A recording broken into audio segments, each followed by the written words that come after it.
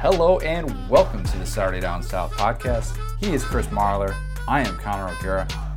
I've got a very important question for you. What is your favorite kind of cupcake? Not orange. I'll tell you that much. That's disgusting. We don't need to get into that story. We won't. But I tell you what, it is probably chocolate.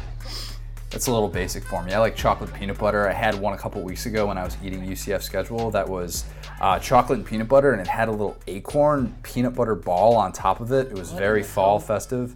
What kind of cupcake places are you going to? I went to a cupcake challenge. There was like 8 cupcake places there. It was awesome. I will tell you this. My favorite thing about cupcakes in general is there was a place they put it at Lenox Mall in Atlanta, and my friend was the manager when they first opened. They had a cupcake ATM. And my favorite thing to do on Mondays was get videotape that she would send me from their security cam of drunk people putting in credit cards and expecting to get money, and then getting like 4 cupcakes back and being like, what in the hell is this? Anyway, let's start the show. I don't think SEC teams will be doing that this weekend. Yeah. They, of course, are the ones coughing up the big cash. And, I guess in a certain way, it's kind of similar. It's a metaphor, bro. Yeah, all right. I take that back. We will talk about Cupcake Week. We went through picks with our good friend Luke Del Rio and talked about the Felipe Franks drama that he was involved in. Also, we may or may not have broken some news as to where his dad is going to be heading next year. Of course, the great Jack Del Rio. And we've got some stuff that we're going to get to on the playoffs, some stuff on Tua, and then because it is Wednesday, of course, we've got our favorite, as always, Fourth and Wrong. We've got to bite me too much.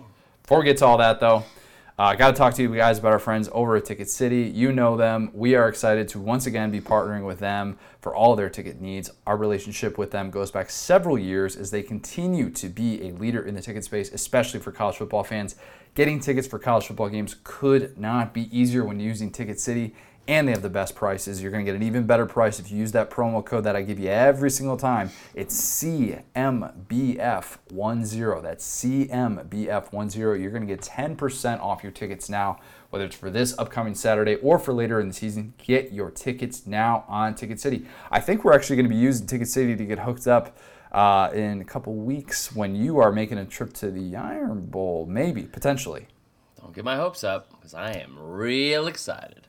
Just throwing that out there. Before we get to rivalry week and all that stuff, it is Cupcake Week, in case you may or may not have realized from our open there. But a lot of people are discussing, and this happens every year, a lot of people are wondering whether or not Cupcake Week should be a thing. And there are a lot of takes flying. A lot of people, you're going to see the screenshots of the SEC schedule this week, and everybody's going to be throwing that out there. And it's a very easy thing to throw out. So instead of just regurgitating the same points on Cupcake Week, that is, it's not that entertaining. Nobody else does it except the SEC this week. And it'd be great. It'd be much better if, the SEC had a week full of great games this weekend.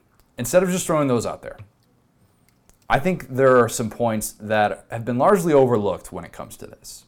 Okay. And you brought up some good stuff when you were in an argument with the man who is going to be tweeting out pretty much screenshots every 2 seconds this weekend when he gets a chance, and that's Danny Kanell.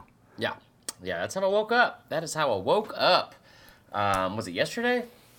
Hell, at this point, man, all the days are running together. No, it was yesterday, and I had a nice little notification. Danny Kanell tweeted at you, and I was like, good. I'm sure it's just, how's your day going, bro? And it wasn't. It was definitely to talk about this and to tell me, and SES, he said, wait for it. I like how he set it up first. He said, wait for it, ... And he quoted the tweet, because he came at me on Saturday about it first, and he brought up, all the cupcakes that the SEC's playing this week, and I was like, oh, no, you did. And then I had to clap back a little bit with week 2. And it's just been a whole big thing. It's been great to watch. So here's the thing that I think is interesting that most people overlook. And I understand the timing is part of this and the fact that this is the second to last week of the regular season. It's a bummer. It sucks. Yeah. I wish that we could have a full slate of SEC games that were entertaining. I get all that. What people overlook, and people like Danny overlook, if you actually look at the schedule, the SEC has 3 FCS opponents this week. Which actually doesn't sound like a lot, all things considered. There's a couple independents in there who are basically FCS, but whatever. 3 FCS opponents. The Citadel? Don't Liberty and... No, Liberty's FBS. Oh, yeah, they're independent. That's right. Crap. All right, don't make me name these on the spot. Idaho? I think Idaho, unless they move down. I don't know. Either way. This is tough. I don't know, Idaho. I got you. That's good. Yeah. That's really good. So there are 3 FCS teams that SEC teams will be facing during what is called Cupcake Week. Yeah, Chattanooga, Idaho, and the Citadel. Tennessee, Chattanooga. That's a nice Dan Mullen reference there. Even though he was actually wrong, and we were called out for being wrong on that later on with the whole Nick Fitzgerald thing when he was... Anyway, the ACC in Week 2 has 7 FCS opponents. You don't hear anybody talking about that. No. Because it's not the end of the season. And because it's in our usual, this is non-conference play, we as college football fans just kind of accept the fact that it's the calm before the storm in the beginning of the season. But everybody calls out the SEC strength of schedule overall when the ACC, I mean, it's the same thing. It's the fact that both of those conferences are still playing 8-game conference schedules while the Pac-12, the Big 12, and the Big 10 are at 9 games. Now, I have long since said I want everybody to be on the same level, whether that's everybody playing 9 or everybody playing 8. I think it's ridiculous that some conferences can play 8, some can play 9. I think that's stupid. Yeah. But the ACC and the SEC aren't going to change. And this is still, there's nothing forcing the SEC to change at all. And so everybody's going to complain this weekend, but there's nothing that's making them say, you know what we should do? We should actually schedule a quality opponent for this week of the year just because, you know what? Why not? And our good friend Peter Burns threw out a little reason why this isn't going to change anytime soon. Yeah, and so Peter Burns brought this up on Monday morning. He said, I'm going to say in quote, but I'm paraphrasing here, I think, because I haven't had it tattooed on my lower back yet, and I kind of want to be honest. And it was, or over my heart, either way. He said, you will. So he basically, good, the sirens are back.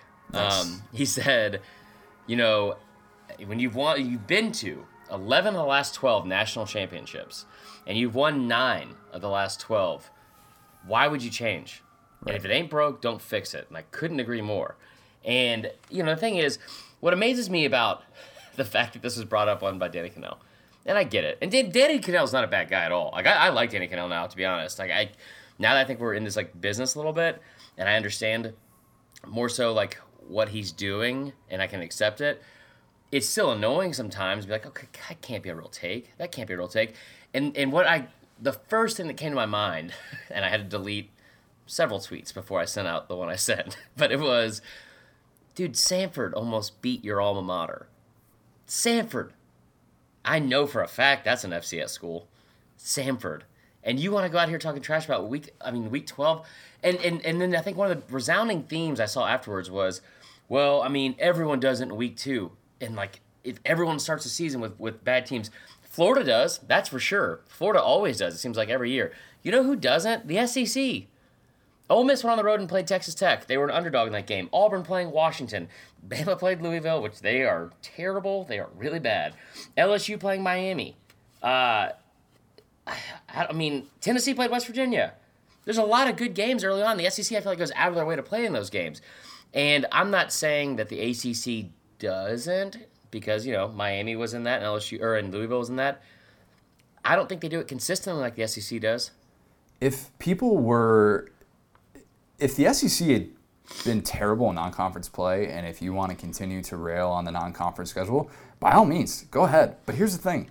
The SEC was 6-3 against Power 5 teams in non-conference play this year. Yep. That's pretty good. And that's before Kentucky, beats the tar to Louisville. Shout out Bobby Petrino, by the way. We didn't have a chance. Funny story. While we were recording the pod the other day, my wife actually texted me mid-pod, Bobby Petrino fired from Louisville. So I probably should have had that update. It would have been breaking news. He found out pretty much mid-pod too. He did, exactly. So that's the irony in that. Couldn't have happened to a better guy, man. Jeez. But yeah, so getting back to Cupcake Week, like the thing about it is that it's one of those things that's it's not going to change no matter how much people scream about it. And this belief that the SEC is robbing its fans of not getting a quality game, I think the end result is more important for SEC fans. And I think the fact that the SEC and ACC are the only 2 conferences that have made the playoff each and every year in the first 4 years of this system is indicative of where the conference scheduling is at right now, and the reason that so many coaches don't want to change. Nick Saban discussed this on the SEC Coaches Teleconference, and he basically said, I'm the only one who's getting in there and saying we should go to 9 games. And Gus Malzahn had a quote saying that he wanted to go to 9 games as well, but I kind of don't blame him for not wanting to go to 9 if nobody's forcing you to, because... No! What do you mean you kind of don't blame him? You don't blame him. I don't blame him. If I was at the gym and someone was like, hey, can you bench 250? Everyone's doing it. No, I cannot. No one's making me do it. So I'm going to keep over here. I'm going to keep doing the little elliptical thing in the leg machine where I close my thighs back and forth. No one's asking me to be in shape. That's kind of a good analogy there, right? That just explains so much right there. I know, it's fine. Actually, I've lost like 8 pounds. Thank you very much. Thanks for noticing. Did you find it yet? Ooh, burn. Went there. Anyway, listen, so here's what I would say about this, and this is what bothers me. When you bring it up in week 12, I get it, and it's smart by Danny Kanell. And he even said, it says, like, somebody responded with, there's nothing wrong with what they're doing. It's smart, because they're like, the whole thing is getting as many SEC teams to bowl eligibility and all that kind of stuff. It's smart by the conference, it's smart by the teams. And he agreed. But when you talk about, we've waited 9 months for football season, right? When it's been a long off season and it's kickoff week. Aren't you more excited about Auburn, Washington, and Ole Miss, Texas Tech, and Miami, LSU, and having that first 5-day weekend that you can look forward to all summer and point to the schedule and be like, man, I can't wait for that game. We got a full weekend of college football. I get that this week sucks, and I've been one of the biggest ones like complaining about it. And it's not my favorite week because it's like, dang, we only have like 2 more weeks left. That being said, I think every fan would agree. One, you want to beat your rival, and if resting, in quotes, a week means doing that, that's fine. The other reason why this really, really surprised me, that ACC fans jumped in on this, is if you look ahead to, I don't know, next weekend, you're about to get your brains beat in by the SEC. Florida State plays Florida. Yep. Georgia Tech plays Georgia.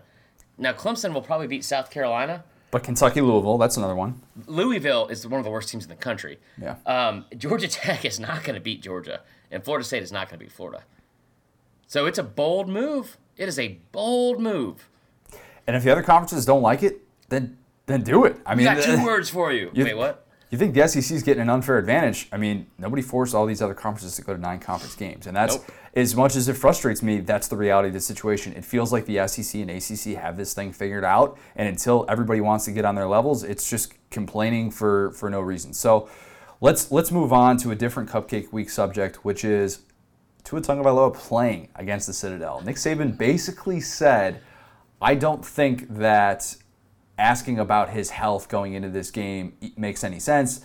He said that that he's fine, that he's over this. Obviously, Saban's just trying to make this not a thing. It's a thing. He's the most high-profile player in the country, and he's come up limping in 4 straight games. It's a thing, no matter how much he wants to ignore this. So everybody this week, and I'm one of them, I don't think that he should be playing. I think you should be able to send Mac Jones out there. I don't care who you put out there. You should be able to get anybody to come and play quarterback at Alabama and feel good about beating the Citadel.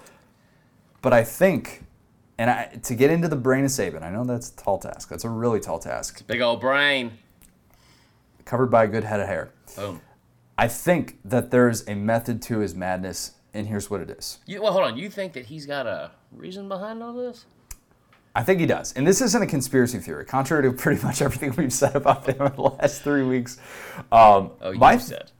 Yeah. My theory is basic, and that I think, as I said, Tua has gone 4 straight games, leaving the game where maybe he's gone to the tent, or maybe he's just had some sort of situation where he's come up limping at the end of the game. And I think Saban just wants him to get through his time in the game healthy. He knows that he's going to get all the protection in the world in the offensive line. Saban brought up today that the Alabama quarterbacks have been sacked like 9 times in 6 times in 9 games before this past week. 5 times. Yeah, something like that. But Saban brought up the stat, so I was trying to quote him. But Saban, interestingly enough, said, Tua hasn't really been hit much all year. We've done a really good job of protecting him. I think a certain Bama homer... Ooh! Oh, I went there. That's fine. So yeah, I mean, I think that Saban is doing this because I think he wants to get Tua mentally right. I think he's a little bit scarred right now, and I think this late in the season, I think he's dealing with a little bit of shell shock. That was a game that he dealt with something new, and I think that he knows that against the likes of Auburn and Georgia and whoever they're going to face in the playoff, they're probably going to get some hits on Tua. He's going to get hit more than he has so far. I think he wants to sort of, much like as they often say in football, you kind of just want to get that first hit out of the way. Just get that, shake the rust off a little bit and just kind of, get some of those nerves off. And I think Saban is more so saying that is why his approach has been this and not we're throwing out a guy who is banged up and we're concerned about his health and we're risking it in this game. So those are my thoughts on it. Well, I mean, you're usually wrong, but it seems like you're right on this one. I agree with you. It's weird.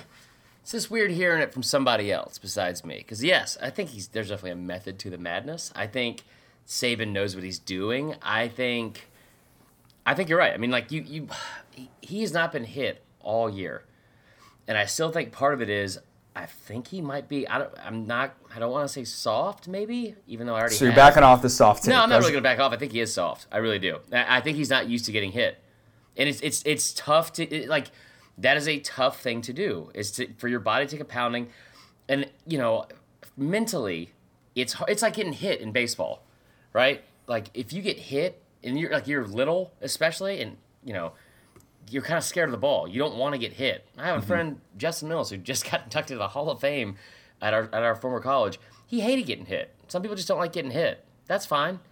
And, if that becomes like in the forefront of your mind instead of, executing other things, and I think it kind of did because he shied away from a lot of it last week. And again, credit to Mississippi State. They were in the backfield, it seemed like, every single play, and he was getting hit. And it's not one of those things like, if he got hit against Tennessee, you got a week off to prepare.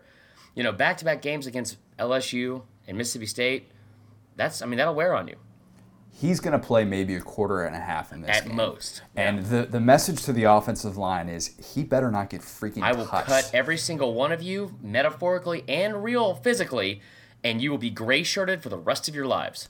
He's going to stay in the pocket. He's going to try and throw his deep balls to Jerry Jeudy and Henry Ruggs if he's healthy. He's going to try and just get into some of those passes early on. If everything goes perfect, this game, for Saban, this game is 28-0 at the end of the first quarter, and he looks down at the end of his bench and says, Mac Jones, why don't you get out there and get a little bit of run for you. Mac Jones says, I'm not going. Tua, you go 60 minutes. What a twist that would be. Cupcake Week would get interesting in a hurry if we saw that. Yeah. I'm on board. No, but I think you're right. It's going to be a glorified walkthrough. They're going to be, if they could go out there in shells, they would. And I mean shells like, not like with a shell around him for protection. I mean like helmets, pads, and shorts. Thought we were taking on AR-15s, brother. Oh, God. Can't wait to celebrate with my AR-15s. No, I think you're right. I think he's out there for a quarter at most. You put Mac Jones in. Maybe I haven't read up on how Jalen's doing. Still think Saban's probably questioning that decision, but I think you're right. You get him back into his comfort zone, get the confidence back more than anything. But put him in there for 2 drives. If you go down there 2 drives and score like you should, take him out. Yeah. I think there will be a lot of Alabama fans very nervously watching that on Saturday, though. So Alabama is a team that clinched its 15th number 1 ranking of the playoff era, which is incredible because there have been 28 total, and over half of them, obviously, for all you math majors, have gone to Alabama. Some places they play football, Connor. At Alabama, we live it. So last night we watched the most uneventful playoff ranking show ever because the top 10 stayed exactly the same for the first time in the history of the playoff poll. Pretty incredible to think about, but there were some things that I thought were significant, and maybe not necessarily SEC specific, but there were, I thought, at least some takeaways from the playoff poll. One of them being everybody has been wondering about Ohio State. And this whole, can they control their own fate, not their own destiny? Shout out Peter Burns, who has corrected us many times on that. Can Ohio State win out and make the field?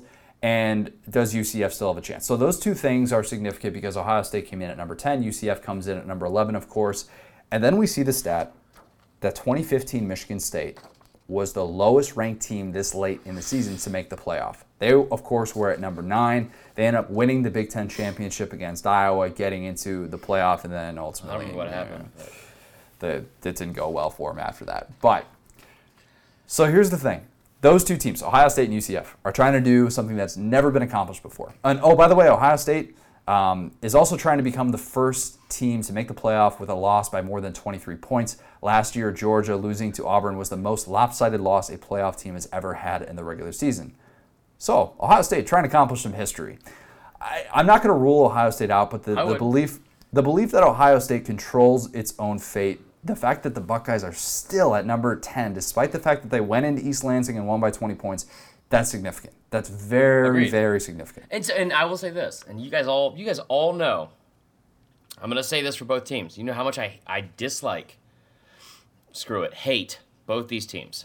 And I can't say it's because the fan bases, and again, like I know that I'm a Bama fan and we have some pretty questionable fans, me being one of them. But Ohio State and UCF, I don't like either of them. I'm going to say this. I think I was definitely surprised where they were both at this week.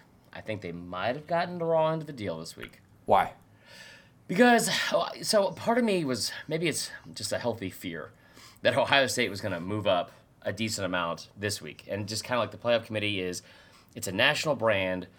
At some point, you're going to think that they should be higher than 10. I laughed last week when they were behind Kentucky, and I think they obviously should have been ahead of Kentucky now. But Ohio State went on the road against Michigan State. This is a team that the playoff committee valued that they put into the top 25, right? But it's no longer in the top 25. Right, but they put in that week at 23, right? They go on the road. They beat them.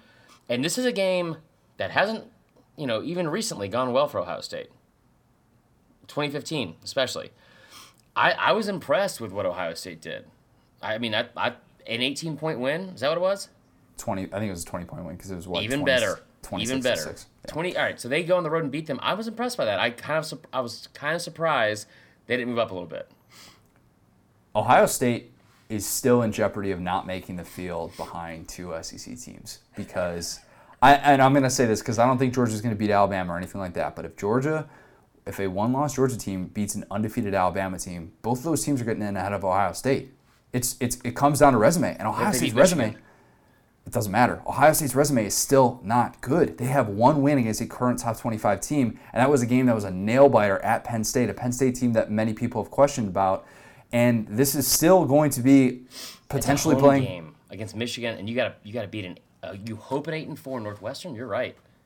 That's the thing, and you look at what Georgia's done the last 3 weeks. Last 3 weeks, they've demolished ranked teams week after week, and that is going to be significant. So, as we talk about Ohio State, I think a lot of people were surprised to see the Buckeyes not jump last night, but the resume just still isn't there, and that's what this comes down to. And if you're UCF, so we bring up the stat before about how Michigan State at number 9 was the lowest ranked team this late in the season to ever make the field. UCF's still sitting there at number 11. Do we really think that all of a sudden the first team to ever be ranked that low and make the field play the rest of the season is going to be a group of 5 team? No chance. No, and so here's the thing, and I don't like UCF, and I said this last year, and I'm not going back on the fact that their strength of schedule is garbage. I'm not going back on the fact that I think they could compete with these people, but here's where I'd be upset if I was a UCF fan, and that is this. Why have us in the rankings if there's never going to be a chance for us to get into the top 4? You have created a system, and they are in the conference that they are allowed to be in, and they are playing the schedule that is, that is their schedule. I don't think they were trying to dodge UNC. They beat Pitt by like 21 points, and I don't think Pitt's necessarily a great team, but it's a Power 5 school, all that kind of stuff. At this point, what do we want them to do? What does the committee want them to do? Because they want them to be Houston. They want them to be 2016 Houston, where Houston beat Oklahoma to start the season and then had a chance to potentially make the playoff. That's what they want a group of 5 team to do. Now, what is going to be significant is this weekend, UCF is, of course, hosting College Game Day, which is going to be a big deal. Cincinnati gets into the top 25. It's going to be a very popular topic of discussion. UCF fans are going to be chirping at SEC people because UCF's playing a ranked team and a bunch of SEC teams aren't. I get all of that. Yeah. I get it. But here's the thing.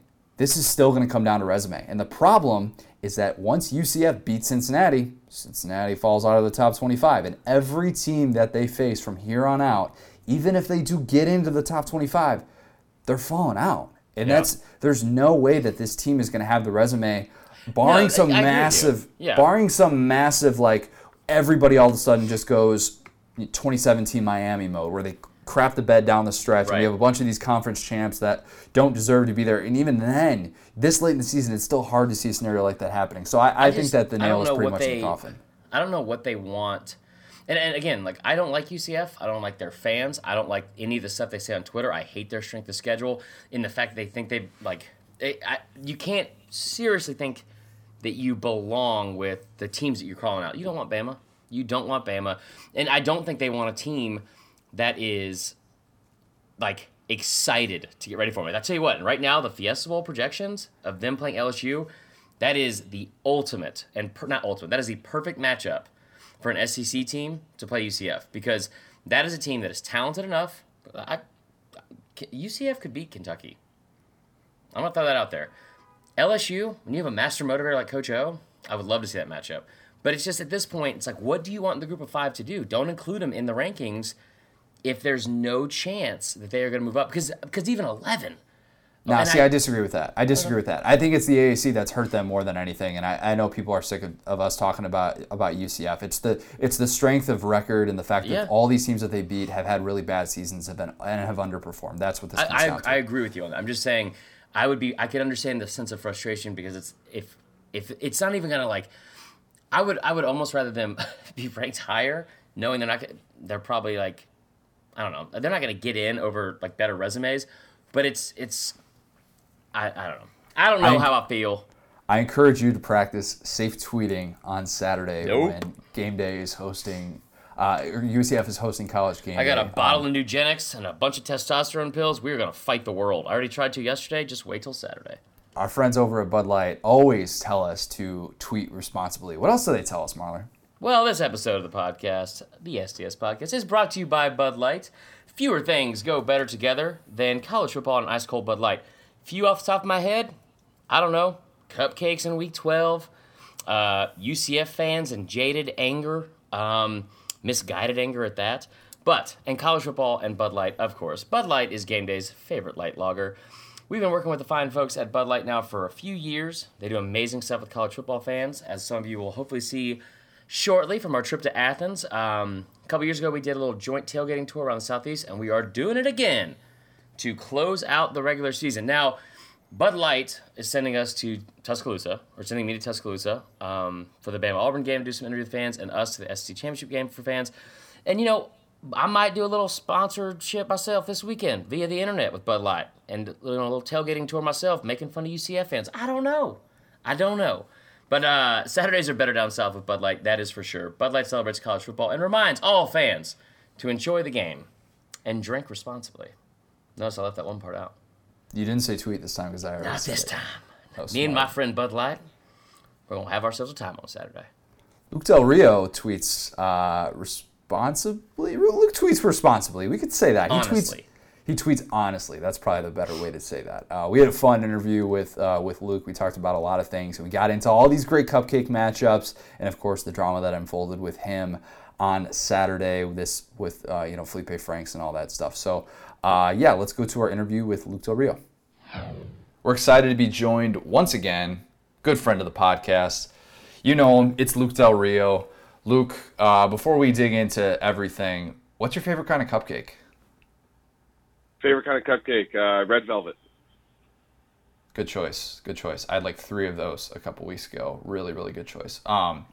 Okay, let's talk about it. We're gonna go through picks and all that stuff for Cupcake Week. But before we get into all of that stuff, we've got to. I want you to provide some context on what went down Saturday. And in case you missed it, we talked about this on the podcast on Sunday. But basically, on the broadcast during the Florida-South Carolina game, Dave Pasch and Greg McElroy bring up the tweet that you threw out there on Twitter about if Dan Mullen starts Felipe Franks, you worry that he could lose the fan base, to which Felipe Franks responded with a thumbs up. And Greg McElroy took the chance to say that we don't need that, like Florida doesn't need that right now, and it was just kind of questioning what your motives were and all that. So we've already shared our piece on that. So I want to kind of step aside and just kind of get your reaction to that entire thing, the way that all of this went down. Yeah, and Greg took the liberty to tell me to keep my mouth shut on national television, putting a tweet that I had completely out of context up on ESPN, which a good amount of tweets, if you just put them up, if it's not like an article or you're not publishing anything, it's just a tweet and you just put it up, a lot of them look ridiculous. A lot of them do, and that's what they did. They didn't say, this tweet was sent on Monday. This tweet was sent before Kyle Trask was injured. This tweet was sent right after Felipe had been benched and was not going to play this week. And the entire fan base was begging for anybody but Felipe. And I sent that out. And the vast majority of people that saw it were like, yeah, I agree with you. I think, we're kind of going to question Dan Mullen's decision-making if he can't see how bad Felipe has been playing the past 2 weeks. And if he really gives us the best chance to win, then what do we have with the other quarterbacks? Are they that bad? Or are they that, unprepared? So the tweet made complete sense. He was at risk of losing the fan base, and that's a fact. And they proved me right in two different ways on Saturday. They didn't show up to the game. The stadium was embarrassingly empty on kickoff or at kickoff. And then they're like, well, yeah, we showed up later. It's like, no, not really. The students didn't. And then a lot of you left when you were down by 17. And you booed Felipe / the entire team into oblivion for an entire half. So you can say all you want about that's ridiculous. You proved me right. You really did. And for Felipe to respond, I texted him because he has my number. He could have texted me, and he could have avoided a lot of this. He responded to me on Twitter, and I texted him, hey, man, if you have a problem with me, how about you text me so you don't create a firestorm that you're going to have to deal with over the past 5 days? I don't mind dealing with it because that's all I'm doing right now is media. But if I was playing, this would be the last thing that I wanted to deal with. So he's like, you're right. That's my bad. I took it out of context, as did everybody. But, I just think that it got really blown out of proportion with Greg McElroy clearly not doing his homework for the broadcast, which was, pretty unprofessional. And then just taking a jab at me, somebody who's, introducing themselves into the media because I can't be critical of my former team, which, by the way, he's critical of his former team all the time. All the time. All the time. So it just, it reeks of hypocrisy. And, I've met Greg. He's a nice guy. I just expected a little more from him as a professional. Okay, so a lot of the stuff that you said there, I think is perfectly fair and accurate. And I think that what struck me as odd was that, and I said this on Sunday, was that they brought it up in the middle of the first quarter. And that, to me, the way that these things work. You've been in these production meetings where you meet with the announcers beforehand, you talk about game plans, all that stuff. That felt like a premeditated thing to bring up, almost as if someone within the Florida program said, hey, we want this out in the open, and almost like this is kind of a rallying cry for Florida. Did you feel like this whole thing, just the way in the context that it was brought up, was premeditated, and it almost felt like it was a Florida initiative to get this out there? Yeah, it smelled a little bit because, the way that broadcasts work is they'll have let's say there's a lull in the game. There's a lot of injuries or there's the pace of play is just really slow and they have extra breaks. Well, they'll have to kind of fill that airtime with something. And usually those kind of extra breaks come in the second half when they've already broken the glass on their, 5 to 10 talking points. But you're right. This was in the first quarter. And they put it up on the screen. It's not like they were like, hey, by the way, did you happen to see that tweet, that Luke Del Rio, former quarterback, sent? No, they posted it up on the broadcast. Thank you for the free publicity, by the way. So it did feel a little premeditated, especially the way that the commentators, set it up. Greg, what do you think about this? Oh, well, he said whatever he said. I just, I would have expected a little more background and homework and context, within that. If it was that premeditated, it's like, okay, you were prepared to say it, but you didn't really, do your due diligence on the situation. So just kind of spoke to the execution of it, I guess.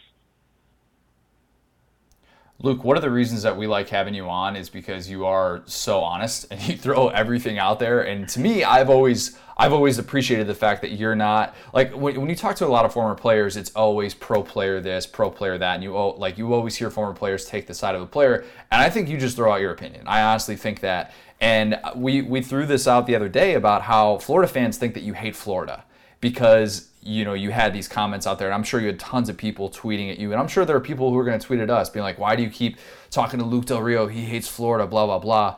What would you say to people who are of that opinion and think that you are just got this axe to grind with Florida and you're doing whatever you can to just sort of, cause sort of this controversy and this drama within that program? Well, I'll say this. The intelligent Florida fans realize what I'm doing. I'm literally just saying what I believe, and I'm supporting it with facts and my personal history being on the team and growing up in an NFL family and my entire background. If they want to live in an echo chamber, then do not listen to me, because I'm not going to say what everybody else is saying. One, that's boring. Two, I usually don't believe a lot of what everybody else is saying. Some of the stuff that Florida fans say is absolutely insane, and I have to tell them, like, hey, you guys sound crazy. You sound crazy right now. Like, do you realize what you're saying? Like, somebody was saying, why don't we just start Emory the rest of the year? It's like, do you not want to win the games? Like, yes, he's a talented player. Emory is the true freshman. He's not ready to play. He's played in some games. They threw him in against Georgia. It's a terrible idea. He wasn't ready. And everybody's saying, well, start him against, for the bowl game. It's like, do you not care about the bowl game now? That could be our 10th win. Stuff like that. It's just, I don't really care about being liked. I don't. And if I wanted to be liked, I could just tweet, Florida's the best, Florida's the best, Florida's the best all day long, and people would love it. But that's not really getting me anywhere. And there's enough people that tweet like that or that post like that. So I think what's valuable, especially with this clickbait society that we live in now, and some people think that some of my stuff is hot takey and clickbaity. It's not. I literally say what I genuinely believe or what I genuinely think is going to happen. And that's it. Yeah, I can't. You heard it here first. Florida's the best. Let's kick it to picks. We're interested to get your thoughts on the Cupcake Week slate and all these games. So, Uncle Chris, why don't you set us up? I thought we were going to do one more little segment here based on the quarterbacks. That's right. Okay, so conveniently you forgot. I'll run this part of it. Luke, I'm glad you've joined us today. Speaking of hot takes, last week, my man, Connor, I'm going to call him No Guerra because he's wrong. Boom, roasted. Wow. I don't mean that. Sorry, Connor. I'm projecting on you. Okay, so Connor O'Gara last week, he did a ranking of the top quarterbacks that are on playoff contending teams that you would take in a must-win 2-minute situation. Do I have the parameters correct, Connor? Yeah, that's exactly it. Okay.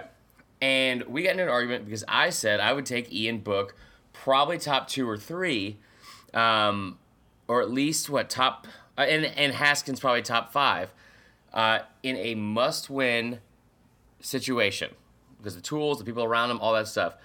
And then Connor made a point about Ian Book that he's only started 6 games. And then, lo and behold, my man had that beautiful, beautiful mane of hair, Trevor Lawrence, at 4, ahead of Jake Fromm. So I just want to know where you would rank. We obviously had Tua first. I think he had Kyler Murray second. I was a little bit hesitant on Kyler Murray. I think I was probably a little bit wrong on that. He had Wilger third. Trevor. I had Wilger second, Kyler Murray third. Oh, okay. I was trying to help you out. That's fine. Trevor Lawrence 4. 5 was Fromm. Who'd you have at 6, Connor? 6 was Haskins. Haskins, okay. I thought it would be burned into my memory because I was so upset about it. And then Ian Book was dead last, correct? No, he was second to last. Gardner Minshew was dead last. Yeah, okay. I had Shea Patterson at 7. Whoa, Shea Patterson at 7, Ian Book at 8. Yeah. So I just want to gather what you think about that. Whoa, so Shea Patterson should be last on that list? Yes. I mean, he's borderline Joe Burrow. Okay. Whoa. I'll list them. 2 is obviously first, and that's, if anybody wants to debate, they can waste their breath on that. With the refs. Number 2, there's like a couple names that are kind of in the same echelon for me. I put, obviously, Kyler Murray, Jake Fromm, and probably Trevor Lawrence. I'm not going to put Trevor Lawrence at 2 because he's a freshman. He's a true freshman. And he hasn't started this entire season. I haven't seen him against great competition yet because the ACC is that bad this year. So I'd probably put Kyler Murray at 2 just because he can create the most himself. Number 3, I put Jake Fromm just over Trevor Lawrence. Look, he's not as talented, but he has way more experience. He started way more games. He played in the national championship last year, almost won it. And then 4, I'd probably have Trevor Lawrence. After that, kind of getting to the next tier, I'd probably have Will Grier at 5, Dwayne Haskins at 6. And then here's one that will probably surprise you. I'm actually going to go Mackenzie Milton, even though he's at 11. I'm going to put him at 7. Because I think, once again, he can create more than most. And I like him for a game. I don't like him for the whole playoff or 3 or 4 games because I think he's going to get hurt if he plays against these big physical defenses that many games in a row. And then, after that, you got Gardner Minshew, I'd probably put right there, and then Shea Patterson, and then Joe Burrow. Did I miss anybody? Oh, I did. Yeah, well, Joe Burrow doesn't count. Playoff contending teams. Well, it's top 10. What? They're all playoff contending. I don't even think we had Mackenzie Milton in there. No, we didn't have Mackenzie Milton in there. Ian Book, I'd put right after Trevor Lawrence. So Tua, Kyler Murray, Jake Fromm, Trevor Lawrence, and then Ian Book. Wow. Then you get into the Will Grier, Dwayne Haskins. Yep. So you think Ian Book is better than Will? See, the thing with Will's style scares me because he can be off and they're going to lose by a lot. Like it is very dependent on. It is very dependent on him making a lot of deep throws, and he can do it, but high risk, high reward. And you're going to play against Alabama's DBs, Clemson's DBs, Georgia's DBs. It's just not going to go well. So, he's that far down. Dang. That's interesting. That's interesting. All right. I think that you kind of. Question. Go ahead, Connor. No, you go ahead. Follow-up question. Do you think Ian Book can throw a football more than 30 yards downfield? Yes, I do. Okay. I didn't say that he couldn't throw a football more than 30 yards. I said he doesn't choose to throw a football more than 30 yards. We'll check the tapes on that. I mean, they're not in the playoff, but Jarrett Stidham, hasn't ever. Ever. I mean, in his defense, he has swing passes to throw, pop passes to deliver. Come on. Yeah, I'm not. I do blame Malzahn much more than him. Obviously, he has to execute, but dude, you have an NFL quarterback. What are you doing? You're playing. Yep. You're playing like you have a guy that you need to manage, like Felipe back there, which is fine, but that's not his strong suit. Yeah. All right. These are all fair points. Pro Football Focus had a stat last week that Auburn's average depth per pass, length that they were throwing, was 8.1 yards. It was the third fewest in Division I. So, interesting stuff there. But we're going to move on to the picks for this week, for Cupcake Week. Uncle Chris, with his friends Luke and Connor. Conair. Remember that, Connor? Remember that joke? Oof, that's a good one. Yeah, that was really good. Really good. Original. Thank you. I appreciate you saying that. So, we are going to move into this week. It's not a great slate of games per se, but luckily, the friends at MyBookie and out in Vegas, gave us a little. I think we got 4 more spreads that we didn't realize we were going to get, Connor. So we got a lot of degenerate gambling ahead of us this weekend. First and foremost, let's kick it off in Athens. UMass without Marcus Camby and John Calipari head to Athens, Georgia. They are a 47.5-point underdog against the Bulldogs from Georgia. Luke, who you got? UMass all day. And the reason why is UMass was actually my first. I'm serious. UMass was my first start. Okay. And I got UMass plus 47. That team plays so hard.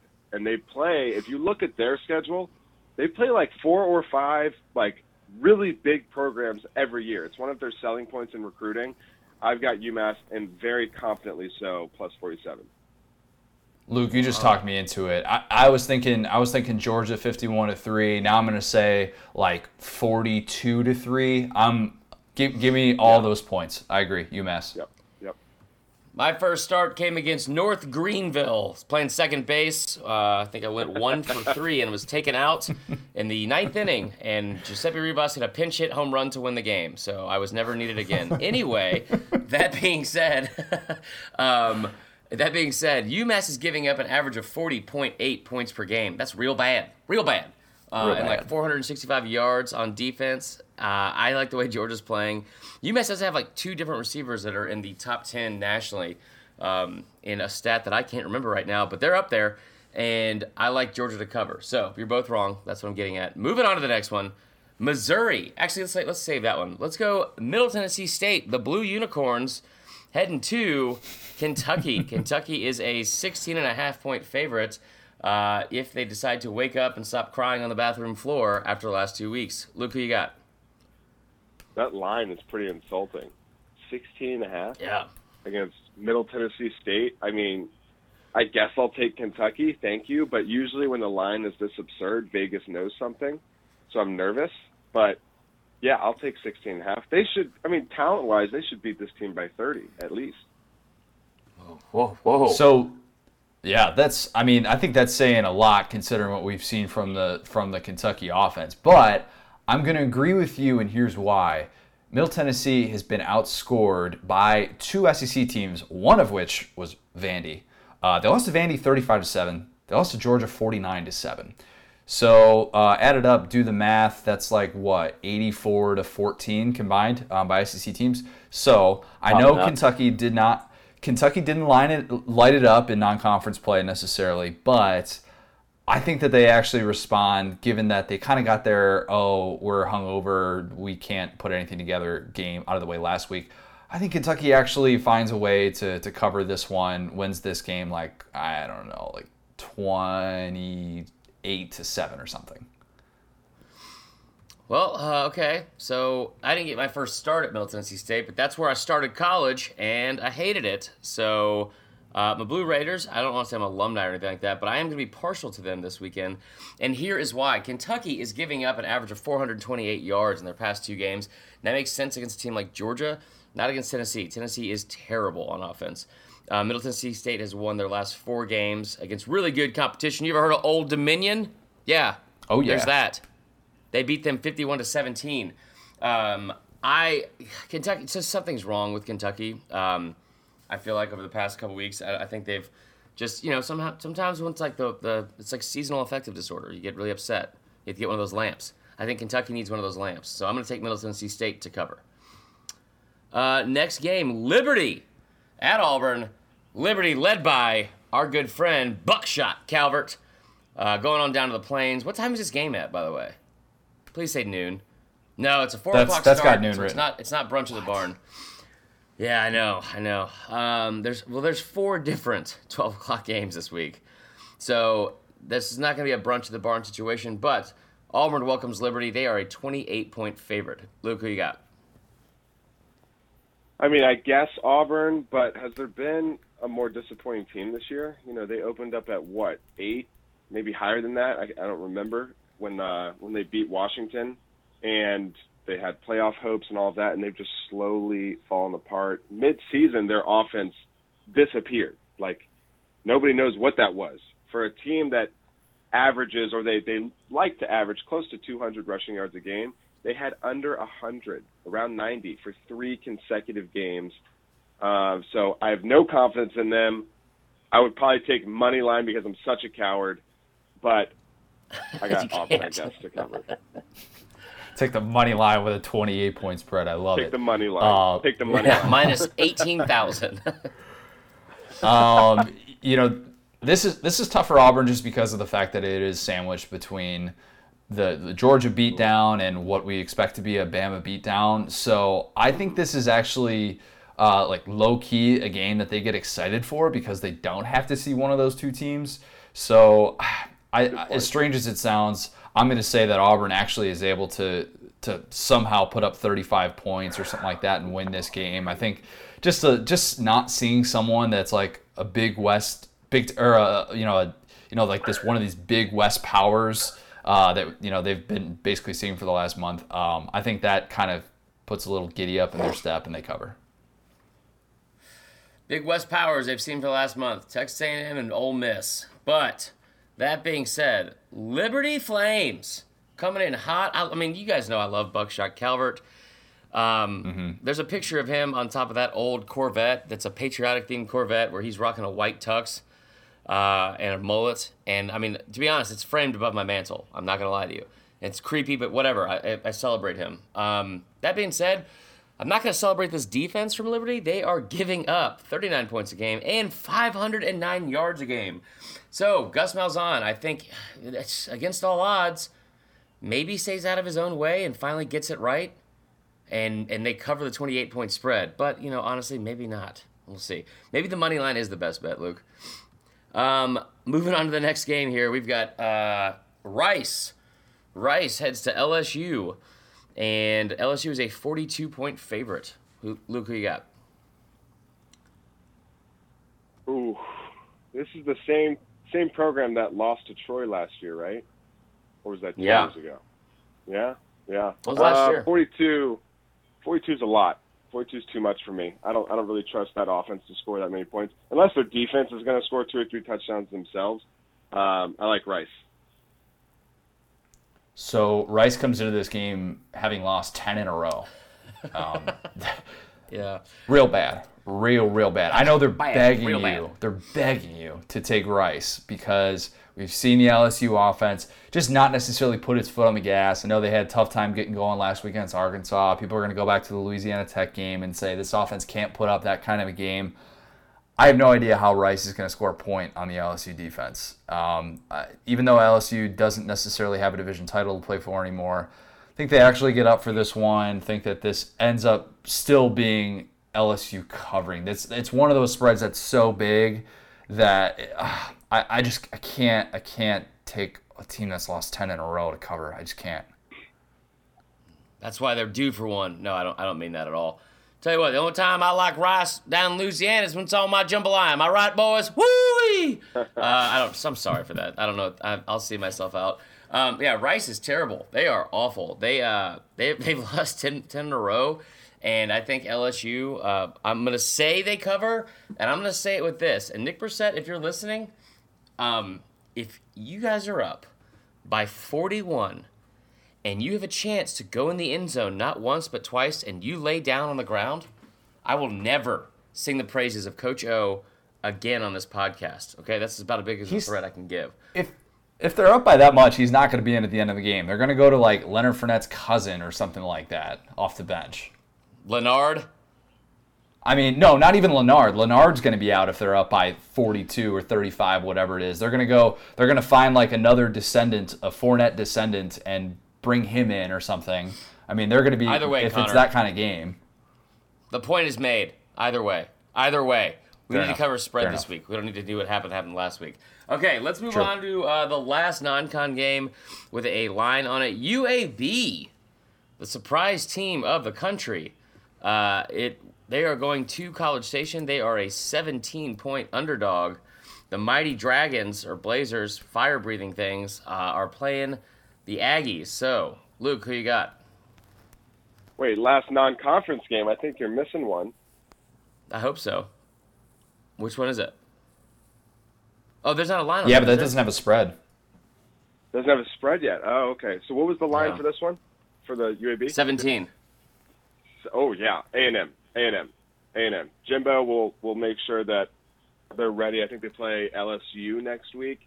He won't let the team look ahead. I have a lot of respect for Jimbo Fisher. Just look at where FSU is and look at where Texas A&M is. Like, people say, FSU was bad last year, though. He said, FSU was bad last year, though. It's like, but they weren't quite this pathetic. And they had a lot of really, really severe injuries at key spots, i.e. DeAndre Francois, first game of the season, who hasn't really been the same since that injury. I have a lot of respect for him. And Kellen Mond, just the progression that he has had this year. I love A&M minus 17. Okay, so Jimbo, you said that he's going to have him up for this one. I agree with that after what he said this week about UAB. Down. Or at least not down, right? Right. UAB comes into this as like kind of they're the feel good, maybe the feel good story in college football this year. They're 9-1. Bill Clark's got that thing rolling. Jimbo said that they have the best defense in the country. I mean, yeah. That to me is that says it all about how seriously he's taking this matchup. Earlier in this week, I think I would have said UAB is going to cover. Maybe they're a little bit tougher than what we expected, but I guess I'm still burned from last year after I picked UAB to beat Florida outright, and then they laid that egg. So yeah, give me A&M to cover in this one. Wait, you picked them to beat Florida outright? Luke. The disrespect. It's not. It's not personal. Luke, come on. You were injured. I thought there was no chance whatsoever that they would be able to that Florida would be able to muster up the energy down the stretch. If you had been out there, it's a different story. No need to backpedal. This is unreal. Oh, I'm backpedaling. I am backpedaling hard right now. Yeah, but all right, give me the Aggies. Oh my gosh, is this little bro fest over with? Because I'm going to say UAB. Here's a little fun fact for you guys. UAB didn't have a football program 2 years ago. And yeah, they don't have the best defense in the country. I think we all know where that lies. And don't say Ann Arbor, Connor. UAB is giving up 13.2 points per game. They're giving up 261.5 yards per game. And I get it. They play in the, I don't know what conference. Was it Sun Belt Conference USA? They're in Conference USA. Who knows? Ugh. Okay, well, I think if there's anything I love, it's the USA. Right? Double thumbs up. They are 8-2 against the spread, y'all. 8-2. That is second best in the country. I'm going to take them to cover, even though Jimbo Fisher, and that was very nice, everything you said about him, Luke. I tend to disagree with that because I think that's why he left FSU in disarray. I think that was more so his fault. But that's neither here nor there. UAB is going to cover this spread, and we are going to move on to something we can all agree on. Wait, hold on. And that is old. What? Real quick, one quick thought on this that I just realized popped in the old brain hole.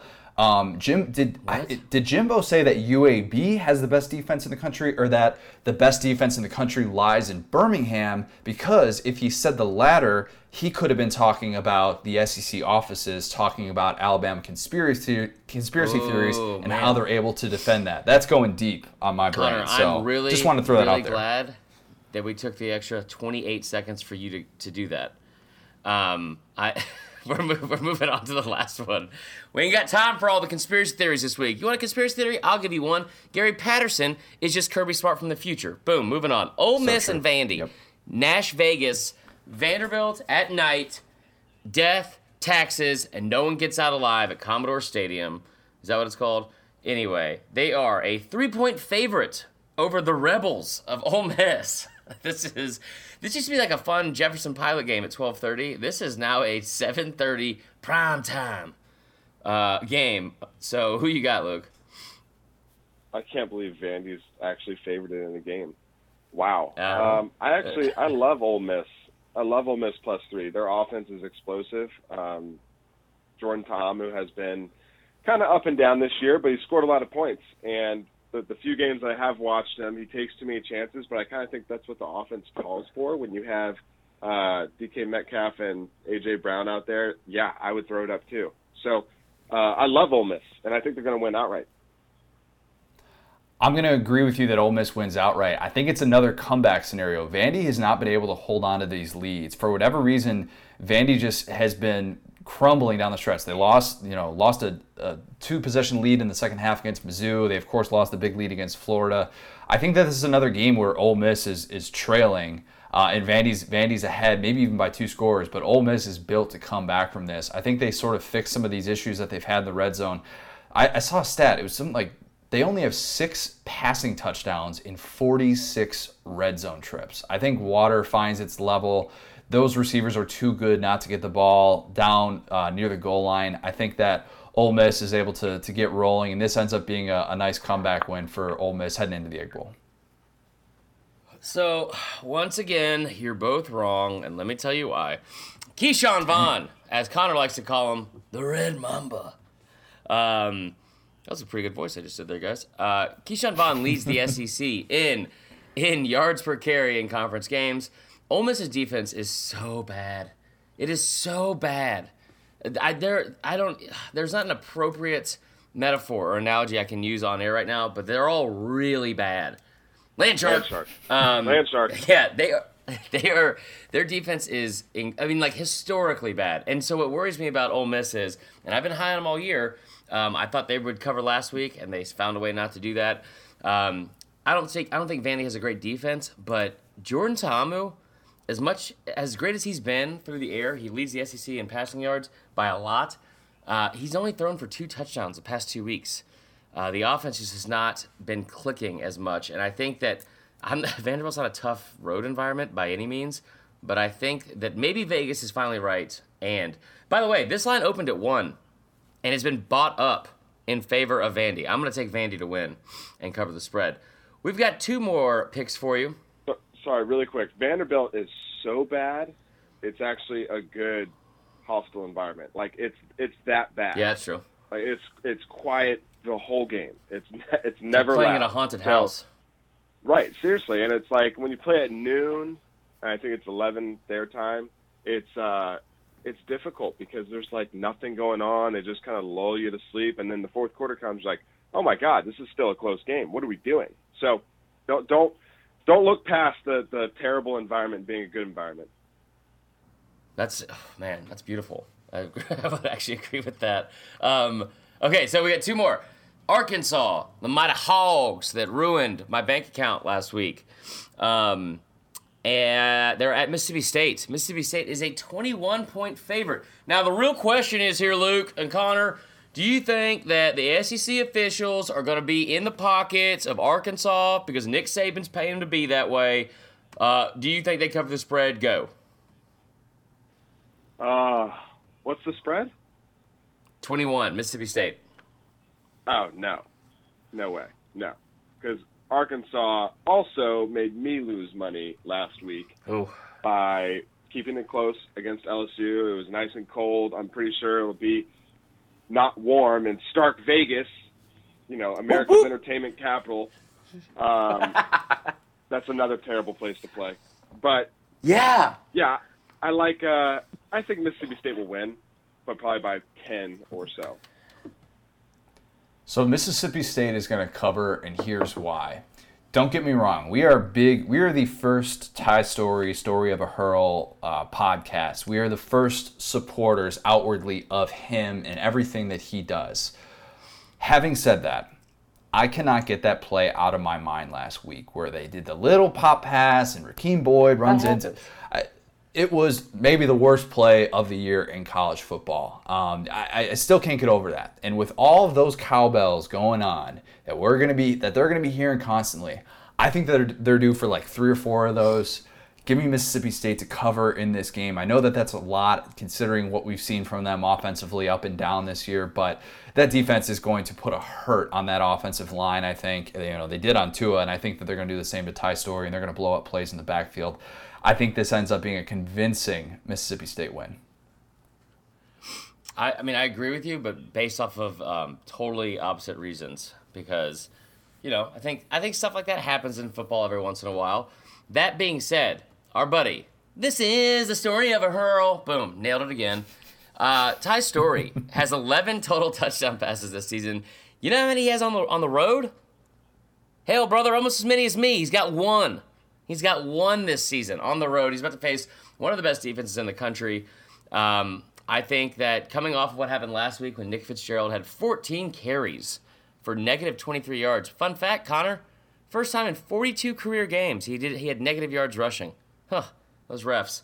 Anyway, I think Mississippi State bounces back this weekend. They put a hurt on Arkansas. Turn them hogs into bacon. Am I right, guys? All right, I'll see myself out. We have 1 more to go. And that is, guys, this is a real thing I'm going to say, so strap in. The SEC Game of the Week on CBS. Unranked Missouri, heads to unranked Tennessee, coming off a huge win against Kentucky. What are these words that are coming out of my mouth? Missouri is a 6-point favorite. Luke, who you got? Well, first of all, Nick Fitzgerald not having a negative rush until last week. I think I went my entire career without having a positive rushing game. So there's that. Attaboy. In your face, Go. Nick. Proud If it's the Tennessee team that showed up last week, which I called, by the way, thank you very much, the drop back, you're welcome, then Nice. I love Tennessee. Love them. And if it's the Drew Lock that played against Florida, then I love Missouri. I have no idea what I'm going to get. So Tennessee's been more bad than good this year, and I think Missouri has the edge on quarterback by not as big of a margin as people think. So I will take Missouri. I'll swallow the points at Tennessee. You make a good point about Mizzou and Tennessee not being that far apart in terms of quarterbacks. A certain person who has to do weekly quarterback rankings for SDS put Drew Lock at number 3, actually, and put Jared Garantano at number 5. I'm just throwing that out Why'd there. you do that, Connor? No, hold on.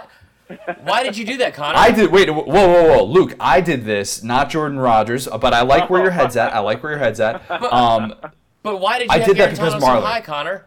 There you because go. Marler talked me into it. I was guilted. I smell the roses now. I see the goodness that is Jared Garantano in this game. I think that Tennessee is going to cover, and I think Tennessee wins this game by a touchdown. I think this is a team that's playing for a lot. They're able to clinch that bowl eligibility against Mizzou. I think I flip-flopped on this a couple times this week, but right now my gut is saying, listen to that little voice in my head that is Marler whispering about Jared Garantano and roll with the balls. I think we could all agree me whispering about Jared Garantano's a good thing. No, that's probably I don't like creepy. That felt creepy. weird. So I won't whisper anymore on the podcast, guys. I promise. Yeah. So this is a trap, Vegas. It's a trap. I think Vegas is I don't like what they're doing. To be honest, I've emotionally come apart. It's just been a real spiral out of control for me over the past couple weeks with gambling lines. That being said, I'm going to take Mizzou to cover. I mean, they're good in November, I guess. Barry Odom has won his last 6 games in the month of November.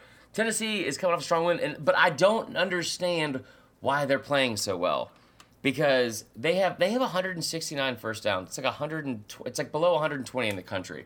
It's terrible in terms of a ranking. So I like Missouri. I like Missouri to win outright. I think it'll be kind of an exciting game. It's so late, but I think Missouri pulls away and they win in Knoxville. So those are your Week 12 picks. I am now dead inside because we have one more week of the regular season. Connor, take it away. All right, Luke, we're going to close with, we got one quick game that we play with all of our guests.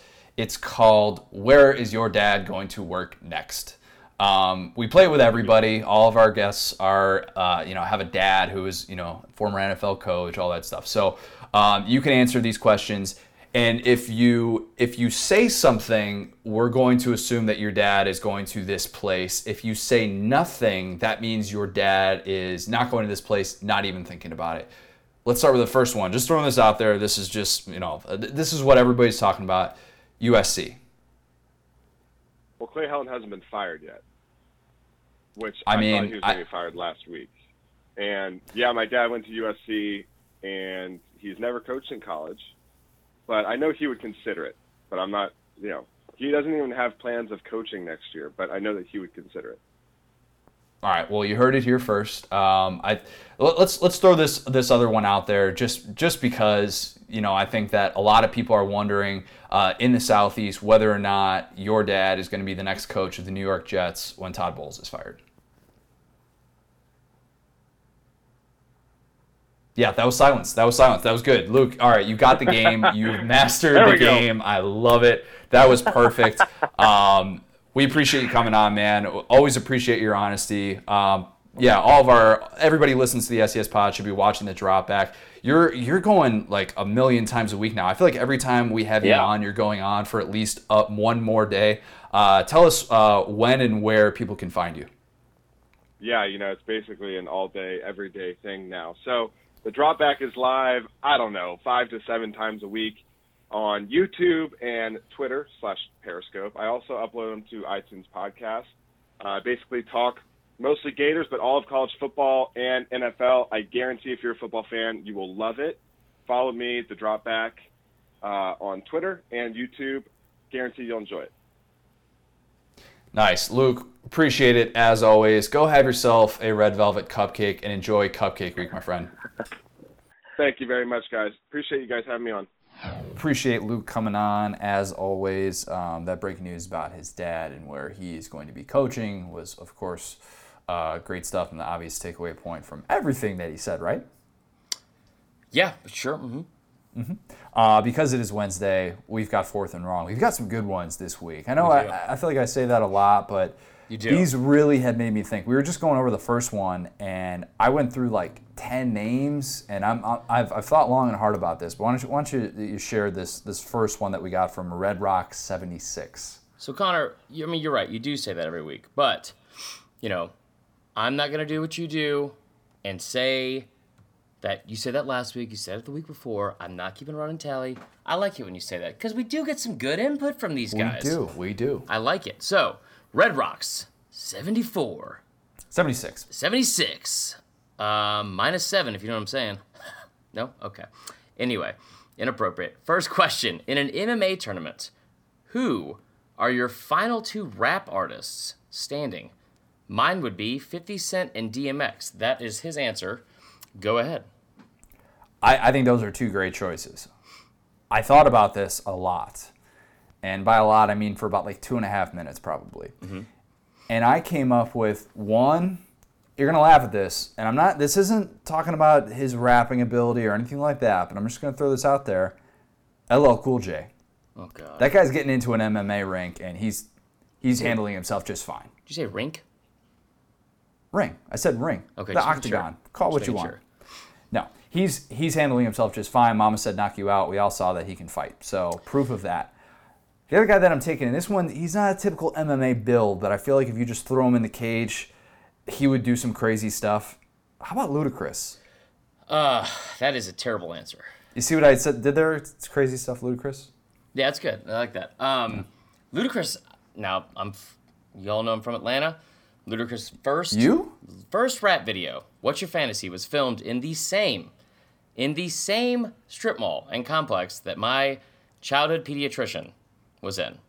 That is not a joke. It was in front of Dr. Gottlieb's office. It's a fantastic time. Now, I also headlined there in comedy. No big deal. Not at the doctor's office, but outside of the atrium in Stone Mountain, Georgia. Anyway, Ludacris is not tough. I don't think. I would say it's hard for me to go away against Tupac, but he's dead. I mean, I would have gone Tupac too. But yeah, getting shot is not easy to go through. Trust me. I like where DMX is at because he's crazy, really intimidating too. However, I'm going to take Dr. Dre. It's one of the only people that's ever stood up to Suge Knight and got away with it. First off, Suge Knight is terrifying. Second off, he's like gotten all roided up over the past few years. Has he? Yes, he's yoked now. Fun fact, first CD I ever owned was 2001 by Dr. Dre. Okay. I was way too young. I think I've said that on the pod before. Who's counting? Yeah, I don't know. I would probably take Suge Knight. I'm sorry, Dr. Dre, and I think I would have to go with DMX. I like that answer a lot. It was good. I would go with DMX and 50 Cent as well, probably. Anyway, I got suspended the last day of school in 8th grade for selling burned copies of that CD. Moving on. Better character. Right. Karen Filippelli or Ann Perkins. That is submitted by Cochino Choi, a.k.a. Certified Hillbilly. It's one of my favorite people on Twitter. That's a pretty easy question in my book. I think it's obviously Ann Perkins. Karen Filippelli is way too clingy. I mean, stage 5 clinger. She goes from Sanford all the way to Scranton, and then when they're interviewing for the job at corporate New York, she says to Jim, like, if you got the job, I would move here for you. Like, Karen, get some roots. Yeah. Figure out where your life is going to be. Have an identity. And meanwhile, Ann Perkins, I know she's a little bit all over the place. I'm not saying that she's a great character because I think she's largely overshadowed by Leslie Knope. But what I will say is she is not as bad as Karen Filippelli. I feel bad because Karen Filippelli got a bad rap, and I feel like they wrote her in as kind of to be the crappy character. Yeah. She's the homewrecker. But, Karen Filippelli is the worst character, not even close. She was pretty great at first, like when she was like kind of taking care of Jim up in Sanford. He had to deal with Andy all the time. But no, Ann Perkins is the answer here. It's not even a question. It's definitely Ann Perkins. She's a nurse. That's cool. Okay, next question submitted by Mr. Crash to you on Instagram. Is there ever a manly way to wear a scarf? No. Just gonna throw it out there. Now, that's not to say you can't wear a scarf. Right. But if your goal is to try and be manly, you're not gonna accomplish that wearing a scarf. That's a good point. So I was gonna say yes, but I like what you just said there. Like if your goal is to be manly, yeah, that's probably true. I'm gonna say yes, but like maybe with a pea coat. You have to have like a good strong jawline. Mm-hmm. You can't look like me right now. Like winter Chris, nope. Can't be pulling off a scarf. And that doesn't make a lot of sense, but you know what I'm saying? If you're hibernating, you're packing on some pounds. You gotta have a nice jacket. The point about the jacket and the jawline is very key. You gotta have the 2 J's when it comes to wearing a scarf, and that's just to be able to wear it, not necessarily to look manly in it, right. But just so you could pull off the GQ look that Danny Kanell tries to pull off whenever he wears turtlenecks. And if you want to look like manly, I guess with that, you have to rip off the sleeves of the jacket. Maybe? Nah, probably not. Okay. Moving on. Since hunting season is upon us, 2 big hunters here, obviously. Mm-hmm. Which SEC mascot is the best to hunt? That comes from Ted081997 on Instagram. There's one answer and one answer only, Don't and it's it's that freaking land shark, man. Ooh, that's a good answer. So I was gonna say a Commodore, right? Like a human being, huh? Like world's most dangerous game? No, too much. Yeah, I think you're right. It's definitely the land shark. Land shark. We all want to hunt the land shark. Let's be honest. Without a doubt. Gosh, especially with that smile. What a creep. All right, he's just asking for it. The last one submitted to us by I'm Brad Burton on Twitter. Orgeron, Gundy, Leach, Kiffin, or Mullen. Which one would you pick to deliver your eulogy? I'm not going with Leach because I think he'd be the obvious choice for many here, but I think he would get too sidetracked and he'd want to talk about other things. That's a really strong point. And I think that Gundy would be a little bit too honest. I think Coach O would deliver it in the best possible way because it would be epic and that everybody would remember it. And Coach O usually says pretty honest things in press conferences, but not too honest of things. Like he'll spin something in a way that looks favorable very, very well. So I would tend to go with, and Mullen is again too honest and no thank you. So Coach O is my obvious choice. All right, so yeah, I don't like Gundy. Your mom's dead. I don't like him doing fart noises in public. That's not for me. Can't have that. Leach, the point you made about Leach is so strong. That is such a very valid point. And you guys all know I love Coach O. I'm going to go a different direction here. I'm going to say Kiffin. And now here's why. So today, actually, is 3 years ago. Today was my grandma's funeral. Passed away. I had to give a eulogy. My mom gave me no prep or warning. And it was a tough one. That was very, very close to my grandma. And her last name was Burton, so that's why one of the reasons I picked this. But, and this kind of goes in theme, the reason I'm bringing it up with what I always try to say, just keep your head up and be positive and try to find positive stuff and like the dark stuff. I remember going to talk to my grandma, and the last thing I said to her was I brought her medicine. I just stopped by at like the doctor and go pick up her medicine. And I brought it to her, and she was like very feeble. She's in bed, like you can barely see me. And I said, Grandma, I got your medicine. She's like, is that you, Christopher? And I was like, yep. She goes, I remember I used to change your diaper on the roof of cars in front of Kroger. And I was like, well, that's nice. I still like to pee outside. And she's like, that's fine. Most boys do. And I said, here's your medicine. And she goes, thank you. And I said, you owe me $40 for it. So I'll just let me know when you're going to pay me. And we laughed and hugged. And that was the last time I spoke to her. And it was a perfect way for her to go for us, because that was like our whole relationship dynamic. That's why I would go with Kiffin, because I feel like he'd be able to find like a positive, funny light in such like a dark time. So there you go. Oh, see, wow, that was well thought out. Yeah. If you ever, it literally happened today, 3 years ago. So it was wow. pretty crazy. Not to get too dark here, but if you've ever delivered a eulogy before, man, it's an interesting experience from start to finish. And looking back on it, you'll look back and think to yourself, oh my God, how in the world did I do that? Yeah. It's one of those things that you just kind of black out for while you're doing it, and then later you're like, wait, that happened? Not to get too dark. But. No, it's fine. I mean, like I always try to make light of situations like that. I'm like, this is not a joke. The night before, I was on Amazon Prime trying to find the exact outfits, because I kept calling it a funeral, because I was trying to keep, like, I'm kind of like the glue in my family when it comes to, like, keeping everyone's spirits up. So I tried to find the exact outfits from Cool Runnings. That final scene where they're carrying the bobsled, I was like, we should do that with the casket. Did not happen. Frowned upon. Those things are heavy, too. Yeah, for real. I was in shape then. But take it away. They don't tell you that. Let's close with It Might Be Too Much. This is perfect Florida man. Not to pile on Florida man, because I am technically Florida man, but I am not Florida man in this scenario. The Gainesville Sun reported that Parker Lee Prince, let's just throw his name out there because Spider-Man. His name sounds like a Florida. Yeah, he's Spider-Man. He was arrested 3 miles away from the swamp at a local gas station last Saturday night, Sunday morning, whatever it was, because he rode the team's injury cart all the way there. And this is a $10,000 injury cart. I don't know how that's worth more than most used cars, but somehow it is. Oh, yeah, that's a good point. But it had apparently like $1,000 worth of damage to it. So that would tend to, I don't want to assume things, but usually sober people don't crash injury carts. Nope. or steal them in the first place. Just a thought. Also a very good point. He was arrested for criminal mischief and grand theft with property damage. Apparently, he spent 4 hours with this thing. He found it. No, stealing's not cool, kids, but he apparently found the injury cart, the Florida injury cart, outside of the stadium with the keys in it.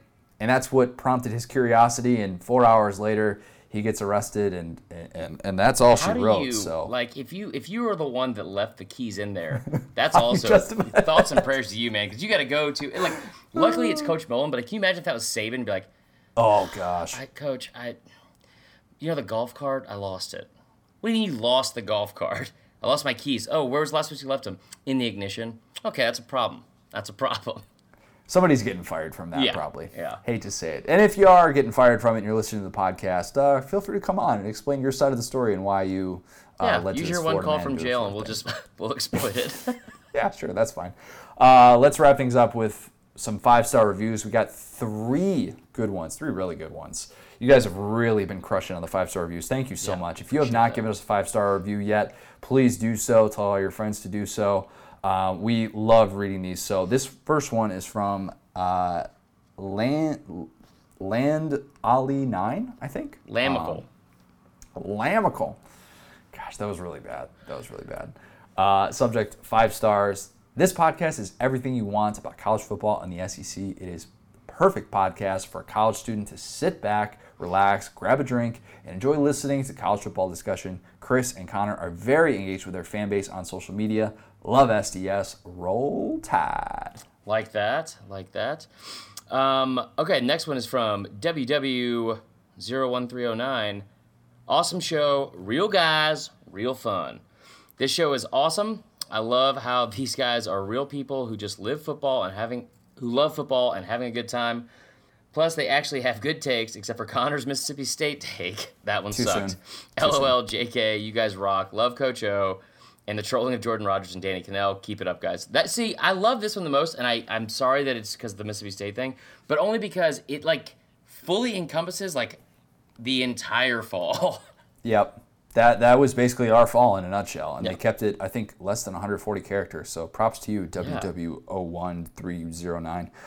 This last one is from Marsh 2420, subject, amazing, ... Simply Saban amazing. That's setting it up. Okay. I live and breathe for this podcast. My go-to for anything and everything SEC plus more. Connor and Chris are entertaining yet unbelievably satisfying to the ears. Not your normal drown out your child crying for more Baby Shark over and over again background noise. Huge props to these guys, and one day hope to meet both of you. We hope to meet you too, March 2420. That was really, really nice. And you're welcome for helping your kid not cry, I think. Yeah, and Baby Shark. You're welcome for that. Yeah, so that was something. Thank you guys again for sending those in. Thank you for the fourth and wrong submissions. Thank you just for listening, even if you're not engaging with us in that way. We just appreciate the listens, the downloads, the subscriptions, all that stuff. So make sure that you are watching Facebook Live every Monday night and Saturday morning. And that's Tuesday night after the playoffs. And Tuesday. That's right. I've been leaving that out every single time. You're the one that brought it up. It was good stuff. That was your idea. I get the notification on my phone on Tuesday night after the playoff rankings come out, and I'm like, ooh, Marler's coming in hot right now. Coming in hot. Make sure you are watching all of that. Make sure that you're following us on Instagram at Saturday Down South. Follow us on Twitter at the SDS Pod, at CMarlerSDS, at CJ O'Gara. Cupcake week is ahead. Coach O, give us something to look forward to with Cupcake Week. I love me cupcake. Next week, rivalry week. Get excited. We're going to come in hot. Remember, most importantly, boys and girls. It doesn't mean too much. Talk to you Sunday.